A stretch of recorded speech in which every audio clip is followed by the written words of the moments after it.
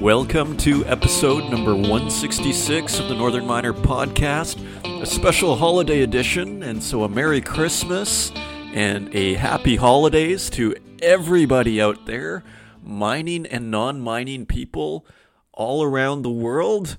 And my name is Adrian Pocabelli. I am online editor for the Northern Miner. I am broadcasting from London, not too far away from where we host the Canadian Mining Symposium. I'm here with my girlfriend, and we're visiting her family. So it is a very fun, interesting, special place to broadcast from. And I was telling Inez that everybody has to go to London once for Christmas in their life. This is definitely a Christmas city. I mean, there's a building that is like an advent calendar. So that is quite special. They're just unbelievable lights. If you look on YouTube, you'll see what I'm talking about. It is probably the most decorated city I've ever been to for Christmas. And you walk down those very expensive streets with Gucci and Bulgari and everything, Hermes. And Stella McCartney, her store is just spectacularly lit up. So everybody, just keep that on your little bucket list there, because that is well worth the visit. So it's Christmas Eve. I'm reading Dickens' A Christmas Carol, which is the second year in a row, actually maybe the third year in a row I've been doing that. That's my Christmas read. And Dickens, it's a spectacular writer, of course. And I took a break from Jules Verne, which is what I was reading before. I was reading 20,000 Leagues Under the Sea for the first time. So I'm taking a break from that for the timing of the Christmas read here, and then I'll go back to that. And I was just thinking to myself earlier, if you're looking for another little special gift for a miner in your life, Journey to the Center of the Earth by Jules Verne. It's a page turner. I read it about 10 years ago. It was the first Jules Verne I'd ever read. And I read it while I was taking the bus to my graphic design project manager job at a little digital agency I started at. People can say, oh, Jules Verne, I read that as a kid. Samuel Beckett, it's like if you do a little Google search on Samuel Beckett's top favorite writers, Jules Verne is right up there in the top 10. So Jules Verne needs no defense from me or Samuel Beckett or anybody else, but just for those who might think that's just for the kids, no, Jules Verne, and there's a lot of science in it as well. So, which brings us back to our podcast here. So it's a good gift for the miner in your life. It's not the perfect gift for the miner in your life. That's the art and humor of John Kilburn, cartoons from the Northern Miner. But it's cute. If you are looking for a last-minute gift, if you're listening to this today, as we release it on Christmas Eve, or even Christmas morning if you're searching for a gift. I've been there. You may want to consider a digital subscription or even a newspaper subscription to the Northern Miner. Simply go to the top of northernminer.com on the desktop, and you'll see a subscribe button on the top left, right by About and Advertise. Just click on that, and you can get a quick little subscription, and you can wrap that up, put it in a card, and say, hey, I got you a really special gift. I got you a Northern Miner subscription. And so that is also possible. And so, as I was saying, here we start a new year. The Canadian Mining Symposium, usually we have that in May. Sometimes I think we've done it in April before too, but last year was in May. And we also have PDAC coming up. That's on March 1st. So it's a little bit earlier this year. It's always that first weekend in March. And we also have the Mining Hall of Fame dinner, which is just around the corner. And that's on January 9th. We're going to have the Diamonds in Canada Symposium. And that's usually in late June.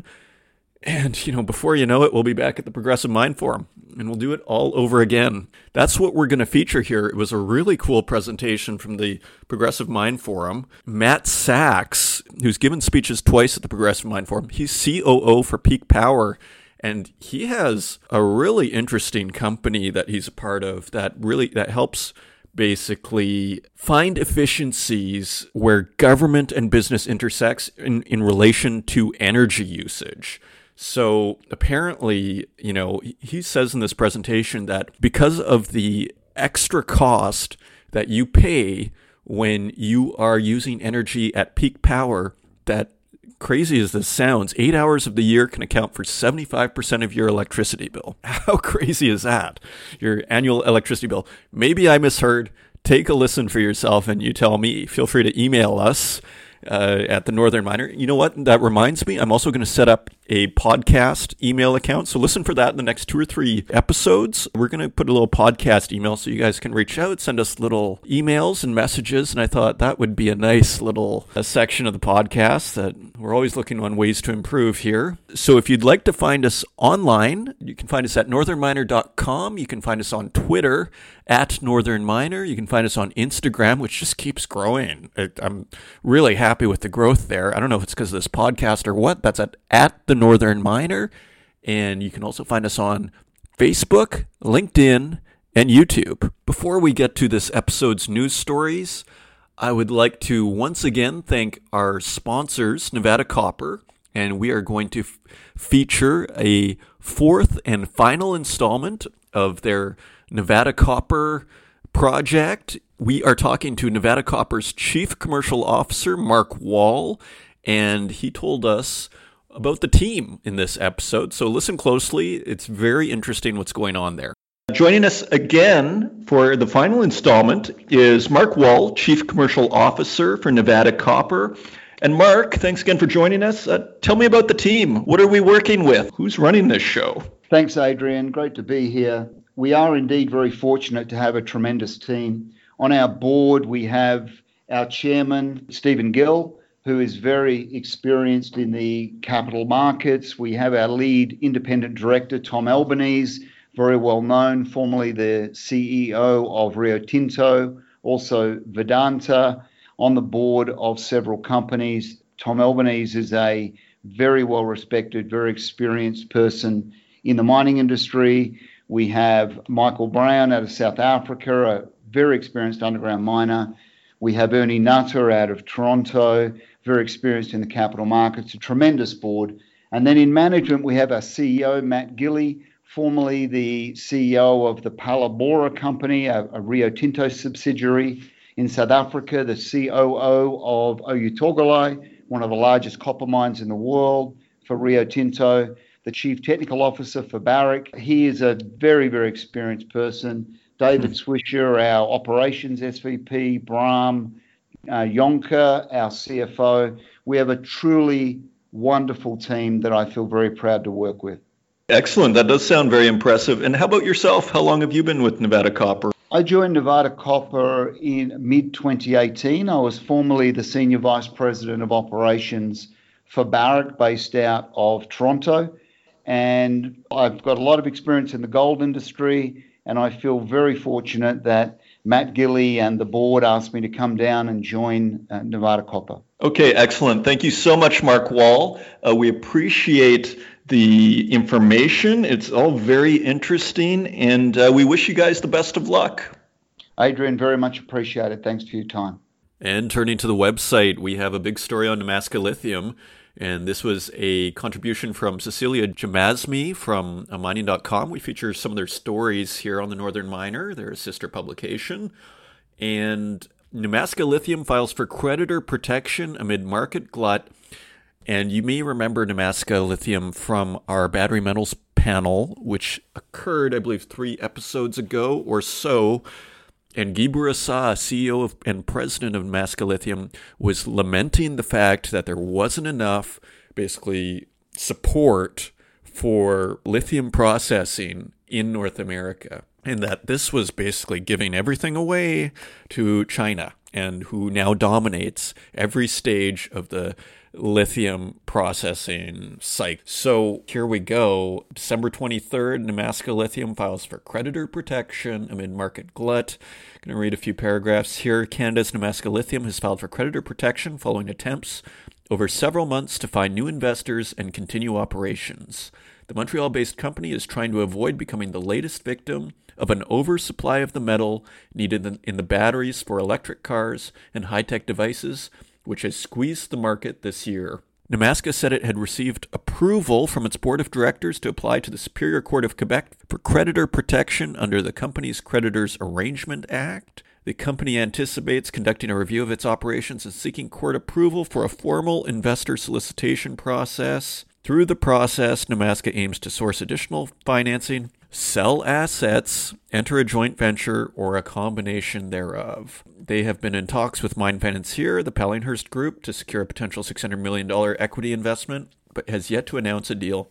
You really see here the difficulties. Like, you put it this way, if Nemaska Lithium was in China, I don't think the government would think twice about going, well, of course we're going to support this because we want to dominate this industry. And here in North America, in the Western countries, we just sort of have this straight up, laissez-faire capitalism. And so let's see what happens. This is an interesting test case. Let's follow Nemaska Lithium and let's just see. There's a lot of people have a lot of theories on economics and politics and all these things. Let's just look at the data. Let's just see what happens here. And let's follow this story. I'm going to continue on here. Nemaska Lithium shares, which have been suspended from trading, have dropped steadily since the company announced plans in November to place its Whabouchi project in Quebec on care and maintenance. In October, the company bumped up its estimate for the total investment needed for the project from $1.1 billion to $1.5 billion. These are pretty big numbers.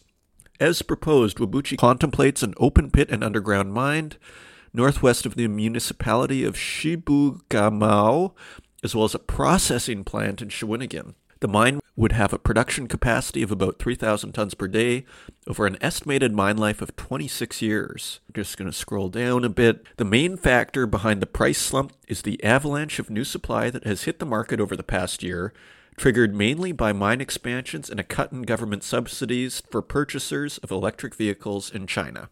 Yeah, and then there's quite a bit more on that, so you can read that on northernminer.com, also on mining.com, and yeah, so that's the latest with Nemaska. Kind of a sad Christmas story there. We have a bit more on the M&A front. AngloGold Ashanti and IAMGold to sell stakes in Sadiola mine in Mali. South Africa's AngloGold Ashanti and its joint venture partner IAMGold are selling their 82% stake in the Sadiola mine in Mali to Australia's Allied Gold for $105 million. The mine, IAMGold's founding asset and one of 3 properties AngloGold Ashanti put on the chopping block this year, is also owned by Mali's government, which has an 18% interest. West Africa and Mali, this is, there's Burkina Faso where we've seen some very serious security issues. One has to wonder, surely this is a factor in going through these CEOs' minds. I'm just speculating here, but if I was a CEO of one of these companies, I would maybe be considering getting rid of these projects.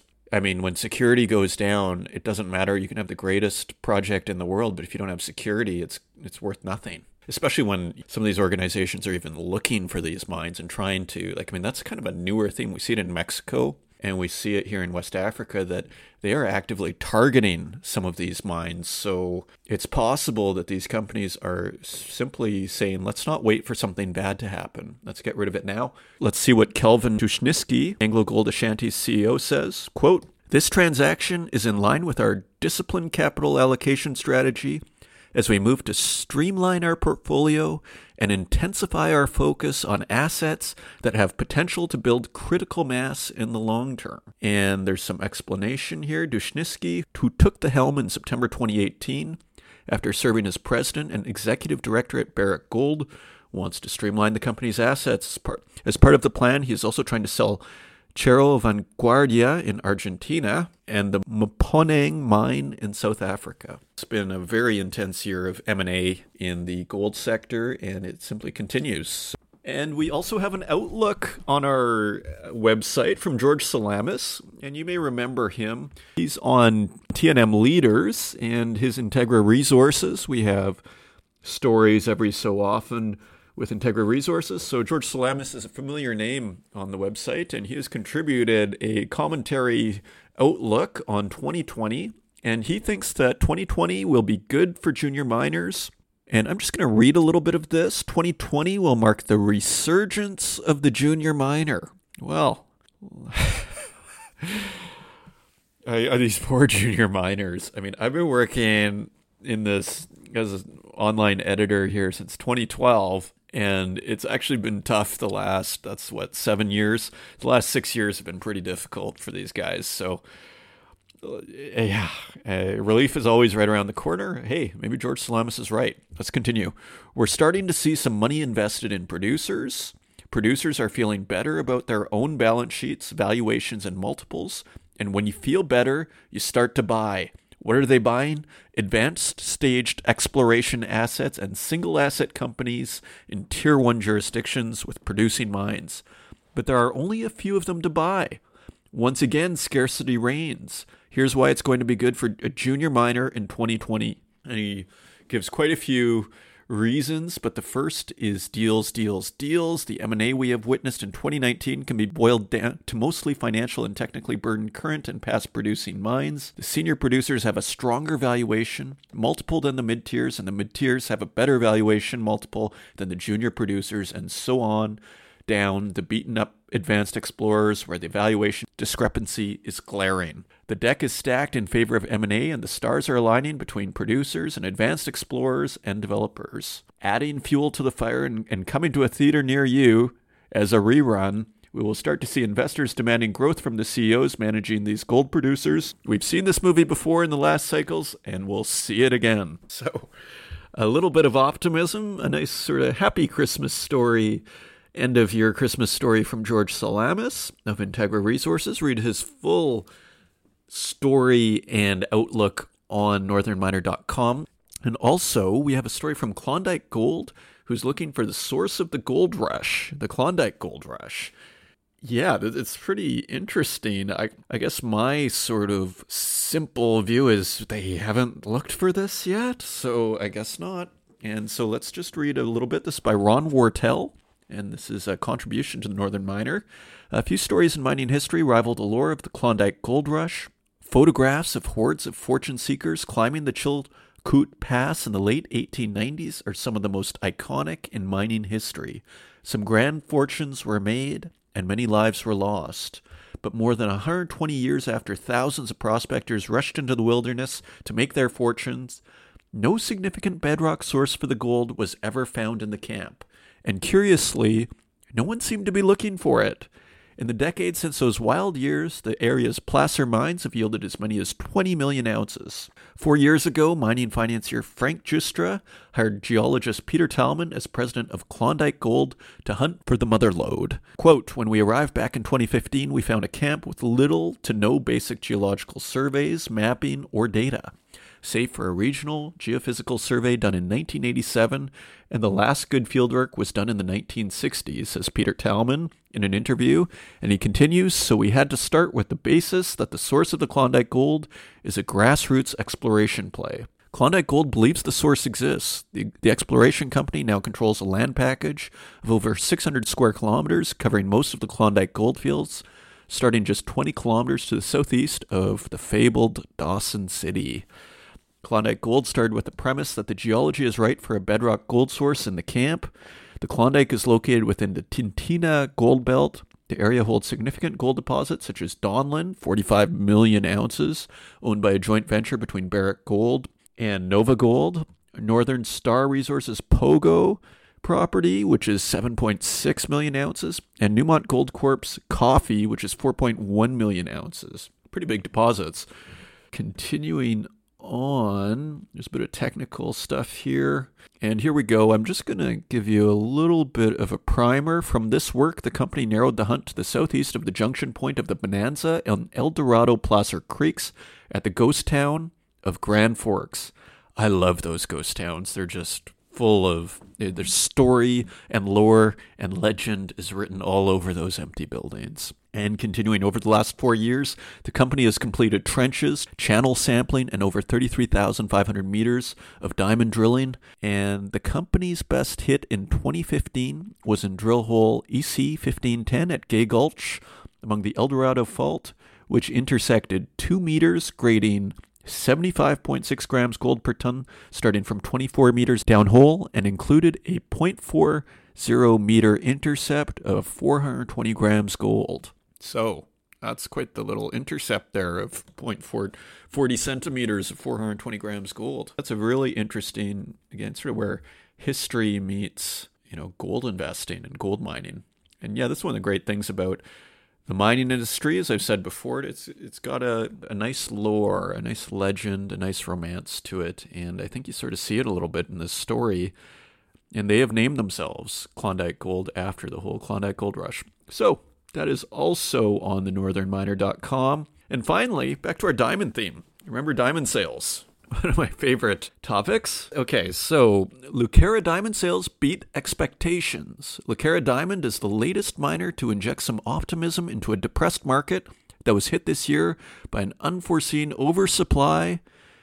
I don't know how unforeseen that is, but it depends who you ask, I guess. I remember at PDAC people talking about diamonds, and there was definitely a sense that this lab-made stuff was going to cause problems. But anyways, let's continue here. By an unforeseen oversupply and increasing demand for lab-made gems by announcing better-than-expected sales in December. So it's been a tough year, but sounds like December's been good. The Vancouver-based company, which operates the prolific Karowe mine in Botswana, fetched $52.9 million in the final tender held last week.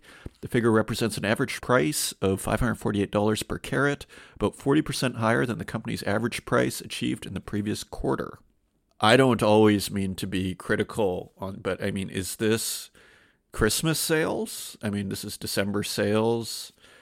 By announcing better than expected sales in December. I mean, so I would prefer to see year on year on this. But anyways, December has gone 40% higher. So that's still pretty impressive. The proceeds also exceeded expectations by 16%, Lucara said, which suggests the market for rough diamonds is finally turning a corner. A little premature, I would say. I would say this is a good sign that maybe the bottom isn't falling out. Let's continue. The December tender puts Lucara's 2019 revenue at $192.5 million, very respectable, beating the annual revenue guidance of $170 to $180 million. So Lucara is doing very well. Almost tempting to say they're on fire. They're doing so well. And we have a quote from Chief Executive Ira Thomas. Though it is too early to call a trend, prices achieved in our final sale of the year reflect a stronger, more stabilized market environment and continued strong demand for Karowe diamonds. Thomas noted that sales through Clara, its secure web-based digital sales platform, continued to increase this year as it grew its customer base well beyond expectations from 4 to 27 clients. Demand in recent online sales, Lucara noted, has now outstripped available supply, and the platform is ready to receive a larger quantity of third-party goods to support its next phase of growth. Trials with at least 2 other providers are anticipated to begin early next year, the company said. So the jury is out on this diamond situation. Some positive news from Lucara. To me, it's a wait and see. Let's see if this continues. Is this a blip? Is this Christmas sales? What is this? Their digital sales are very interesting, though. I mean, I think they're extremely smart because even if this, let's say the general market were to go lower, they may be quite smart in how they're approaching it by creating a digital sales platform for diamonds, which may be a nice little hedge because it's not going to disappear. And maybe you can even sell lab-based diamonds out of there. I don't know. Another interesting development in the diamond space. And with that, let's turn to metal prices.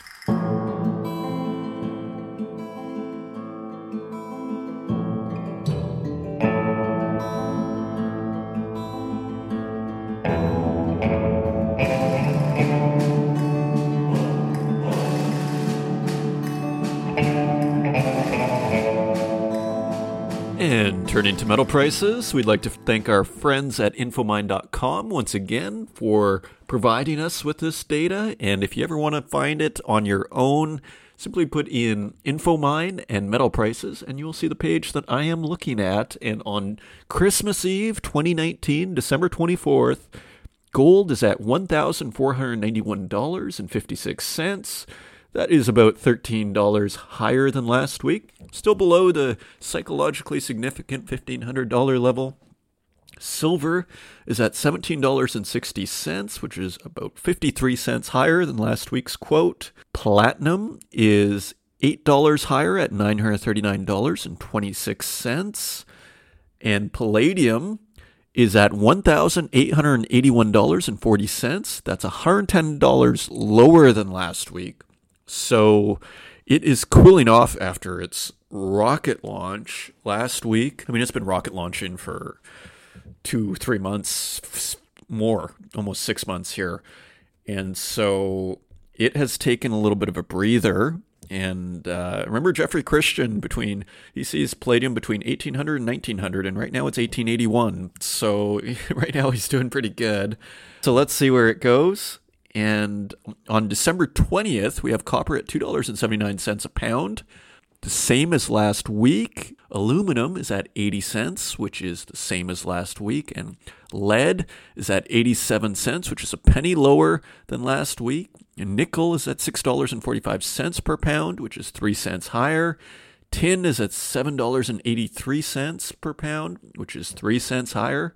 Cobalt is at $14.74 per pound, which is 90 cents lower than last week. And zinc is at $1.06, which is 3 cents higher. And those are your metal prices. And coming up, we have Peak Power COO Matt Sachs and his presentation at the 2019 Progressive Mine Forum in Toronto. And again, a very interesting discussion, basically saying how advanced software is the key to getting value from advanced battery systems, and showing how the energy grid can be a two-way street. It's not just the traditional consumer and utilities one-way direction, that in fact in the future you could even get power at peak usage when energy is being used at peak usage in cities, that even batteries from electric vehicles could contribute back to the grid. So impressive, futuristic stuff, but very realistic at the same time. And so here is Matt Sachs at the Progressive Mine Forum in Toronto.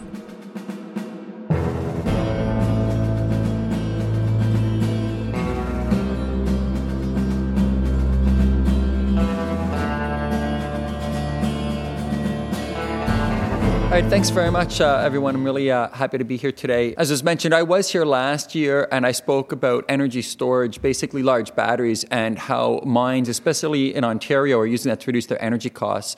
This year, I thought I'd go a little bit deeper into the tariff structures here in Ontario, but also the macro trends that are affecting energy tariffs, not just in Ontario, but around the world, and that movement towards dynamic pricing and how advanced software is actually the key to really getting the value from battery systems. So first, a little bit about Peak Power. We are primarily a software company, though we do develop sites with our installing large battery systems. We really see ourselves sitting at the intersection of the grid edge and electricity markets. So just to kind of define that, the grid edge to us refers to where people interact with energy, where people use energy. So our buildings, batteries, obviously, solar power, and electric vehicles, wherever we're using energy. And of course, the electricity markets, I'm referring not to the regular rates that we as residential homeowners pay, but the wholesale rates for electricity that are subject to real-time price spikes. So with our software, we're able to forecast spikes in electricity prices, and we use that information to more efficiently operate, could be a fleet of electric vehicles or buildings or batteries in what's known as a virtual power plant. So basically, we use our software to efficiently operate distributed energy resources. And that has implications for the mining industry. I start pretty much all my presentations, if you saw me last year, with this slide to kind of ground the conversation, set the context of understanding the problem. Every piece of grid infrastructure is sized for moments of peak demand plus 15%. So that's the hottest days of the summer when everyone is using energy, plus 15% to make sure that they have reliable power. That's wonderful, but it's very expensive. And the analogy would be, imagine if every highway was designed for Thanksgiving rush hour traffic, but left empty most of the time. Grid equipment has an asset utilization rate of about 20%. So again, as miners, imagine if you paid millions of dollars for equipment that you only used a couple of weeks of the year. That's the issue that's facing the energy industry. So, of course, our bills are designed to understand this and kind of deal with this issue somewhat. This is a Class A bill. Any of your Ontario mines would be Class A customers. You have a component based off of your kilowatt hours. That's how much you consume. But two components based off of your kilowatts. That's your instantaneous draw, your peak instantaneous draw. Your demand charges are based off of your 15-minute monthly peaks, and your global adjustment charges, which I'll go into more detail, are based off of 5 hours of the year when all of Ontario is at its most constrained. So the amazing thing about this is 8 hours of the year can represent over 75% of your electricity bill. So again, for in the mining industry, we're talking about millions of dollars being based off of just a handful of hours of the year. So the value proposition is tremendous to be able to forecast those hours, adjust your behavior, and take advantage of the savings. So now I'm going to go a little bit deeper, and I'll move fairly quickly, but talking about what is the global adjustment, tariff structures in Ontario, and how they're actually changing over time. So the global adjustment has been around for quite a few years. It is basically a bucket of costs that are paid by all consumers. But the way that consumers in Ontario pay these costs depends on what class you fall in, and there's 3 classes. Residential and Class B pay off of their consumption, kilowatt hours. We're not going to talk about them. Class A consumers, which are the large energy users like mines, pay based off of these 5 hours of the year that I talked about in the last slide. So how do you become a Class A customer? Well, you have to use a lot of energy. It used to be that if you used over 5 megawatts, you were considered a Class A. Then the Liberal government over time lowered and lowered the threshold, so now commercial buildings can also participate. But basically, it's any large energy user can participate in the program. This is some screenshots of our software. On the right, that's all of Ontario's energy use, and our software predicting the peak moment on one of the peak days of the year. And on the left, this is an example of us discharging a battery. So during that key moment, we send the signal to the battery to send electricity to the building. In this case, it was a commercial building. That reduces their electricity load. The utility thinks they're using less energy, but really they're using the same amount of energy. Just a portion is coming from the grid, a portion is coming from the battery, and their bills are lower. It's actually a very effective program, and on average, Ontario is able to lower the peak amount. Again, think of the highways. They're able to take cars off the road. They're able to lower the peak amount by about 1.4 gigawatts because of the ICI program. It's a tremendous amount, so it is a successful program. However, the program has problems. And after roughly 11 to 15 years, I'm not sure exactly, of expanding the program, under Liberal rule, the Conservatives have come to power and decided to take a fresh look at it. So they're stakeholdering potential changes to the program. And in many ways, they're right that the program has flaws. It's not a perfect program, and it does need to be changed somewhat. So first off, there's a disconnect in the program. It was designed primarily as an industrial incentive. It's even in the name. The ICI program is the Industrial Conservation Initiative. It actually is a way to kind of subsidize industry without falling afoul of World Trade Organization rules. So it was designed for that, but it also benefits the grid. But that's a bit of a disconnect, and they don't always match up perfectly. And there are some areas where it bumps against what is the intent of this program. Probably the biggest criticism against the program is these global adjustment costs need to be paid. So it actually transfers costs from Class A customers to other customers, and then there's a question of fairness. Is it fair for other people to be paying these costs? The bucket of costs that I talked about within the global adjustment is, I don't want to say random, but it's not directly related to peak demand. If you're considering this program as a grid management program, then it should be a service where you're paying for reductions in load. Therefore, the cost should be associated with the savings generated from reducing that peak demand. But as it currently stands, it isn't designed that way. It's just this big group of costs, and it's just happens to be a benefit that we also get peak reductions from it. And then finally, the ICI program has been around since long before energy storage or batteries have been popular. It wasn't designed for batteries, and it doesn't fully value all of the services that could be provided by energy storage. So the main takeaway here is that there are changes that will be required to the program. The industry gossip, for those of you considering your investment or that have recently made an investment, is that they are not making wholesale changes. When I say they, the Conservative government is not making wholesale changes to the program. The gossip is that they are postponing any major changes till after the next election, most likely, and that they are trying to provide options so that this program will exist along with other options. But there will be changes. We just don't know what those changes look like. So let's go a step further and to say, what would a more appropriate program look like if you're not looking at it from an industrial incentive perspective? That's a political consideration. That's beyond my area of expertise or to talk about.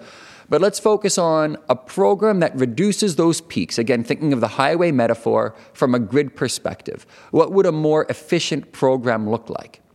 Well, in our opinion, what that would look like is some form of dynamic pricing, where the price of electricity is related to the true cost during those peaks. And in many cases, that would have a locational component as well as a time-based component. Put simply, think of supply and demand. If you want to get electricity to your house in the suburbs at night, when demand is low, that should be cheaper than getting electricity to a commercial building in the center of the city during the peak hours of the summer. So we believe that with new technologies, there's ways to actually create kind of a stock market of energy to really understand the true cost of energy to provide the right price signals. So we're doing it. Our company has got government funding to develop what we believe is going to be the world's largest transactive energy pilot right here in Toronto. So this pilot has a number of components to it, but on a high level, we're taking 20 buildings. We're focusing not just on the tariff structure, the energy costs, but also trying to bring in electric vehicles. And I know that electric vehicles are also a hot topic for the mining industry, but we're looking at it in a different way. We're looking at it to say, what if you could use the battery in that electric vehicle and take charge from that battery to reduce your peaks? So we're installing two-way bidirectional charging infrastructure with this vision that the participants in the program will fill their cars at home. We're giving them a home charging system. They're going to drive to the city, and then during those peak moments, we're going to use their battery and pay them for that energy to reduce the peaks during those key moments. So we're installing all of this infrastructure, and we're deploying software that's going to forecast peak events, send the right market signals, those price signals, and optimize the operation of DERs to track all transactions. While this program is focused on an urban setting with commercial buildings and EVs, the concepts are applicable across the province and would be easily transferable to industrial settings as well. As you can imagine, in part due to the kind of scale and ambition of the project, we've attracted a lot of high-level partners. Just a few that I want to point out. The IESO, I mean, there's only one system operator in Ontario. Their vision is that they will manage the bulk generation, the nuclear generators, all the large generators, but they don't have visibility into micro generation, batteries, buildings, electric vehicles. But over time, especially with the proliferation of electric vehicles, these distributed energy resources are going to become ubiquitous and going to have a huge impact on the grid. And the ISO needs visibility into that.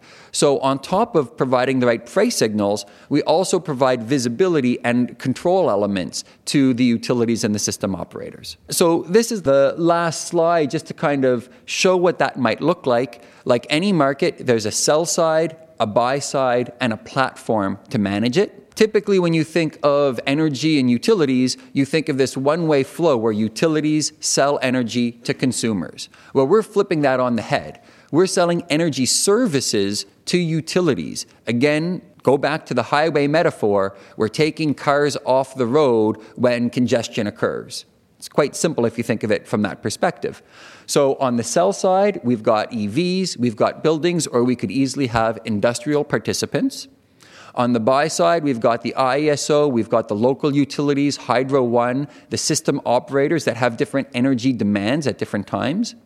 And the exchange is a platform that basically does this real-time price discovery of what the value of those services are.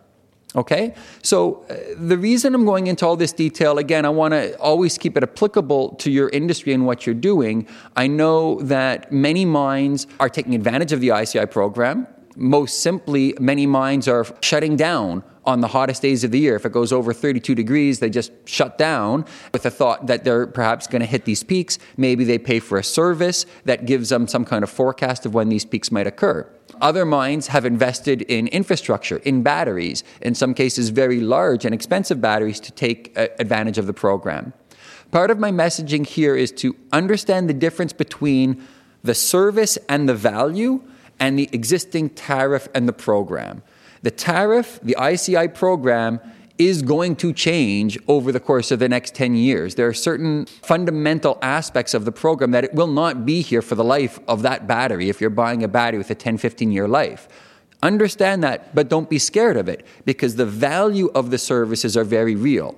So as you make these investment decisions or choose companies to partner with, just keep that long-term view that the value that's being quoted for global adjustment abatement is not the true value of the services provided and is not going to be the true value of the course of the 10 years. So by no means am I trying to dissuade you from energy storage. The message here is that this is a new technology that actually has a lot of services and value that it provides to the grid, but do it with your eyes open of what you're getting into over the next 10 to 15 year period, which is the life of those batteries.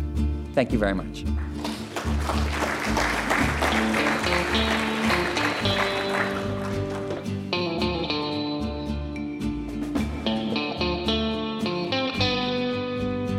And I would like to thank you once again for joining me on this Christmas Eve holiday edition of the Northern Miner Podcast. Merry Christmas to everybody out there. Happy holidays. Feel free to review us in the Apple Podcast directory and share it with your friends. It's a great time of year. We hope you have a really great holiday, everybody out there. And until next week, have a safe and happy holiday.